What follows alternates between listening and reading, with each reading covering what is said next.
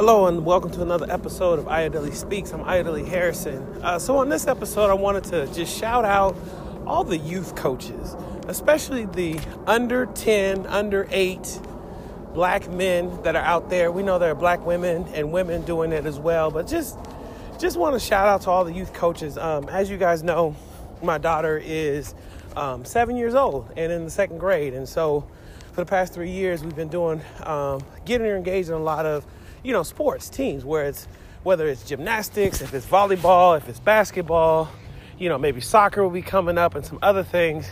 But just big shout out, especially to, I live here, I'm based in Metro Atlanta, but College Park, man, Coach Kirkland out there and his team that's running, College Park and his supervisors, all the park and recreation folks in the city of College Park here in Georgia. Big shout out to them. There's a lot. Like I get a chance to pick up my daughter, be with her, spend time with her, and take her to these community events and, recreation centers. And, I didn't even mention dance. Shout out to Jewel Dance Academy in College Park as well. Just loving on my daughter in such beautiful ways. And I get a chance to, specifically speaking, we're in basketball season. She's playing last year. Ife Tayo was with, I think it was like under 7 boys, girls, co-ed basketball, right? Where they were just kind of learning the game. And, she had Coach John and Coach E who, man, it's just folks from the community really, really showing up for our kids. Just celebrating that and teaching them the game. The babies, they were under 7. So some of the kids knew exactly how to play. Other kids had no clue. Some kids were having emotional breakdowns on the court because they just were confused.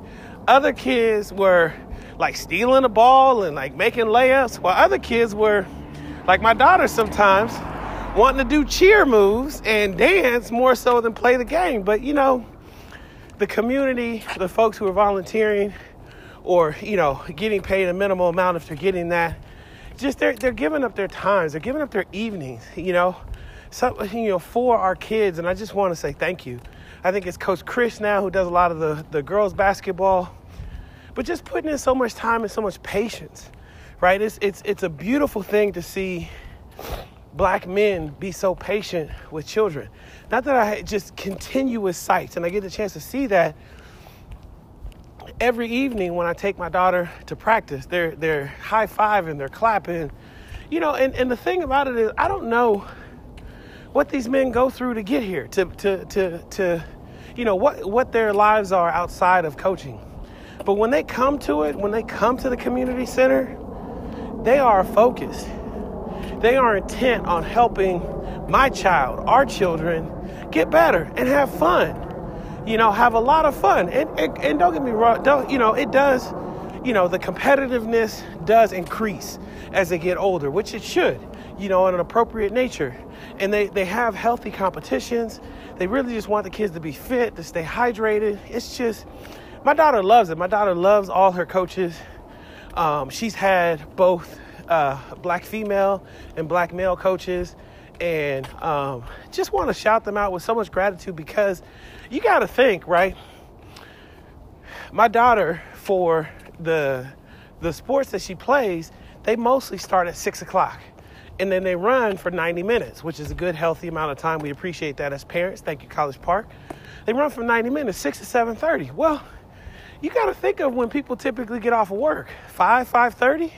That means, and typically where we work is not close to our community. It's not necessarily in our communities. Most likely is not in our communities. So here in Atlanta, that means probably 20-minute drive at least, to get there. And so these brothers and sisters get off of work and then come and be with our children for 90 minutes. Sometimes twice, 3 times a week on the weekends. Like we have this weekend coming up, like it's, the girls basketball league has started with College Park. It's a little small, but we appreciate that because, there's 4 teams and probably about 6 or 7 kids per team. So my daughter's gonna, like, every kid is gonna get a lot of chance to play, and that's the key when she's 7. A lot of chance to play, and so this weekend they got a double header.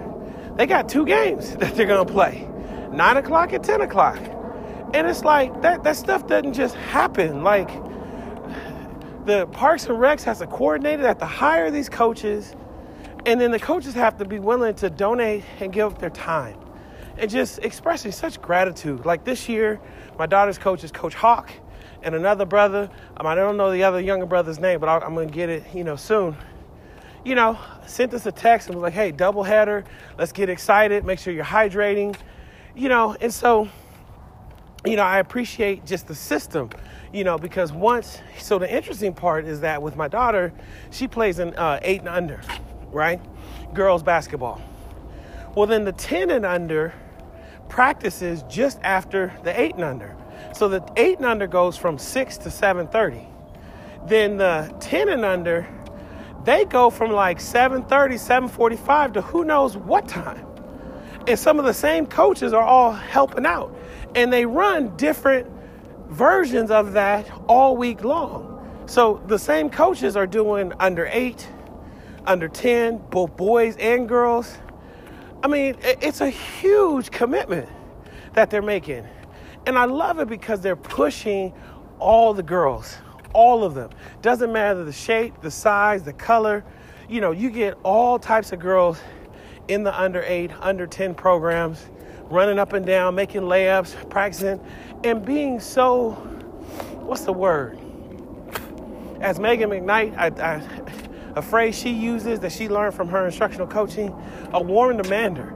Like, getting on them. They are not going to cut a drill.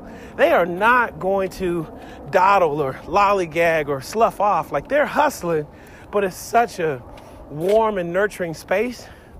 And I was just, I can see why when, they say kids, and I think the research specifically talks about girls, like when they're in sports programs or they are youth sports programs as a youth, it increases their likelihood of self-confidence, right? Of self-efficacy, their ability to do something, their resilience, their persistence. I mean, I think all sports done consistently or participated in consistently will train those things, but they've seen some statistical, differences between girls who play sports and girls who don't play sports, right? In some of the studies. And so and I see it. I see how, girls, specifically black girls, can develop positive relationships with black men. Healthy professional relationships, clearly, coach, player. But I see it. I see them like having a healthy interaction with black men. And I love it. I love seeing them push the girls. I love seeing the girls push each other. And I think it's Coach Chris who does it for the 10 and under. So their coach, his assistant coach, I believe, is a high school basketball player. So she from a local school in College Park or that area. So she goes to practice and then comes out and then coaches the 10 and it's just a beautiful system. And this happens with football, basketball, baseball, track. I mean, I just love the ecosystem of youth sports when it is so community centric, right? When it's so supportive and healthy, and there's healthy interactions, and adults are really being there for kids, because I know specifically, like, just having that physical fitness, like having my daughter run up and down the court, get her respiratory system going, physical fitness and teamwork that she's learning, and hand-eye coordination, fine motor skills, right? She's also learning how to think and move at the same time, using her dance skills in gymnastics and her gymnastic skills on the basketball court and what she's learning on the basketball court on volleyball. So it's a beautiful thing. And oftentimes I'll go to practice, which is once a week for basket. Everything's pretty much once a week. I'll go to practice and I'll have brought my backpack to sit and, try and get some work done. I'm always working. But, the other day I was just like, let me just sit and watch. Let me just sit and watch and see these brothers work in their leadership. And then see how, when I sit in the gym and I watch, how much my daughter watches me watch her. And how much she's like aware of what I'm watching. And I guess it's another level of accountability, right? So, but anyway, I don't want to digress, but I'm just really appreciative of the youth sports. And this happens, I'm sure, all across Metro Atlanta, all across the state, all across the country. There are healthy relationships that adults are having with our youth and taking care of them. And the ecosystem of youth sports, when done correctly, when done, in a very healthy way, really benefits our communities in so many ways. And it's also a community of black men that support each other, right? Because if I'm getting off of work and I'm coming to this place and I'm coaching with 6 or 7 other dudes, like, that's community. And I'm doing it 3-4 times a week. Now that's my community. That's my fellowship. And so that is an important role that we play. And no matter what has brought them to that place in their life, their experience, in those moments, in those few hours, they're coached. And they got little kids looking up to them. Man, I taught for 16 years. That fills your spirit. It fills your soul, And then if you're able to continue long enough and you see the kids you coach and work with move up to the next level, maybe outside of your coaching, but through middle school and high school and then the college, like, it's huge. It's huge to be able to celebrate a community win. So I just want to thank the brothers and sisters that are leading youth sports here in Metro Atlanta, around the state and around the country during this time. Man, I'm out here this morning in Atlanta. There's frost on the ground. It's cold, winter. I can't even imagine running youth basketball in a place like Minnesota, which happens.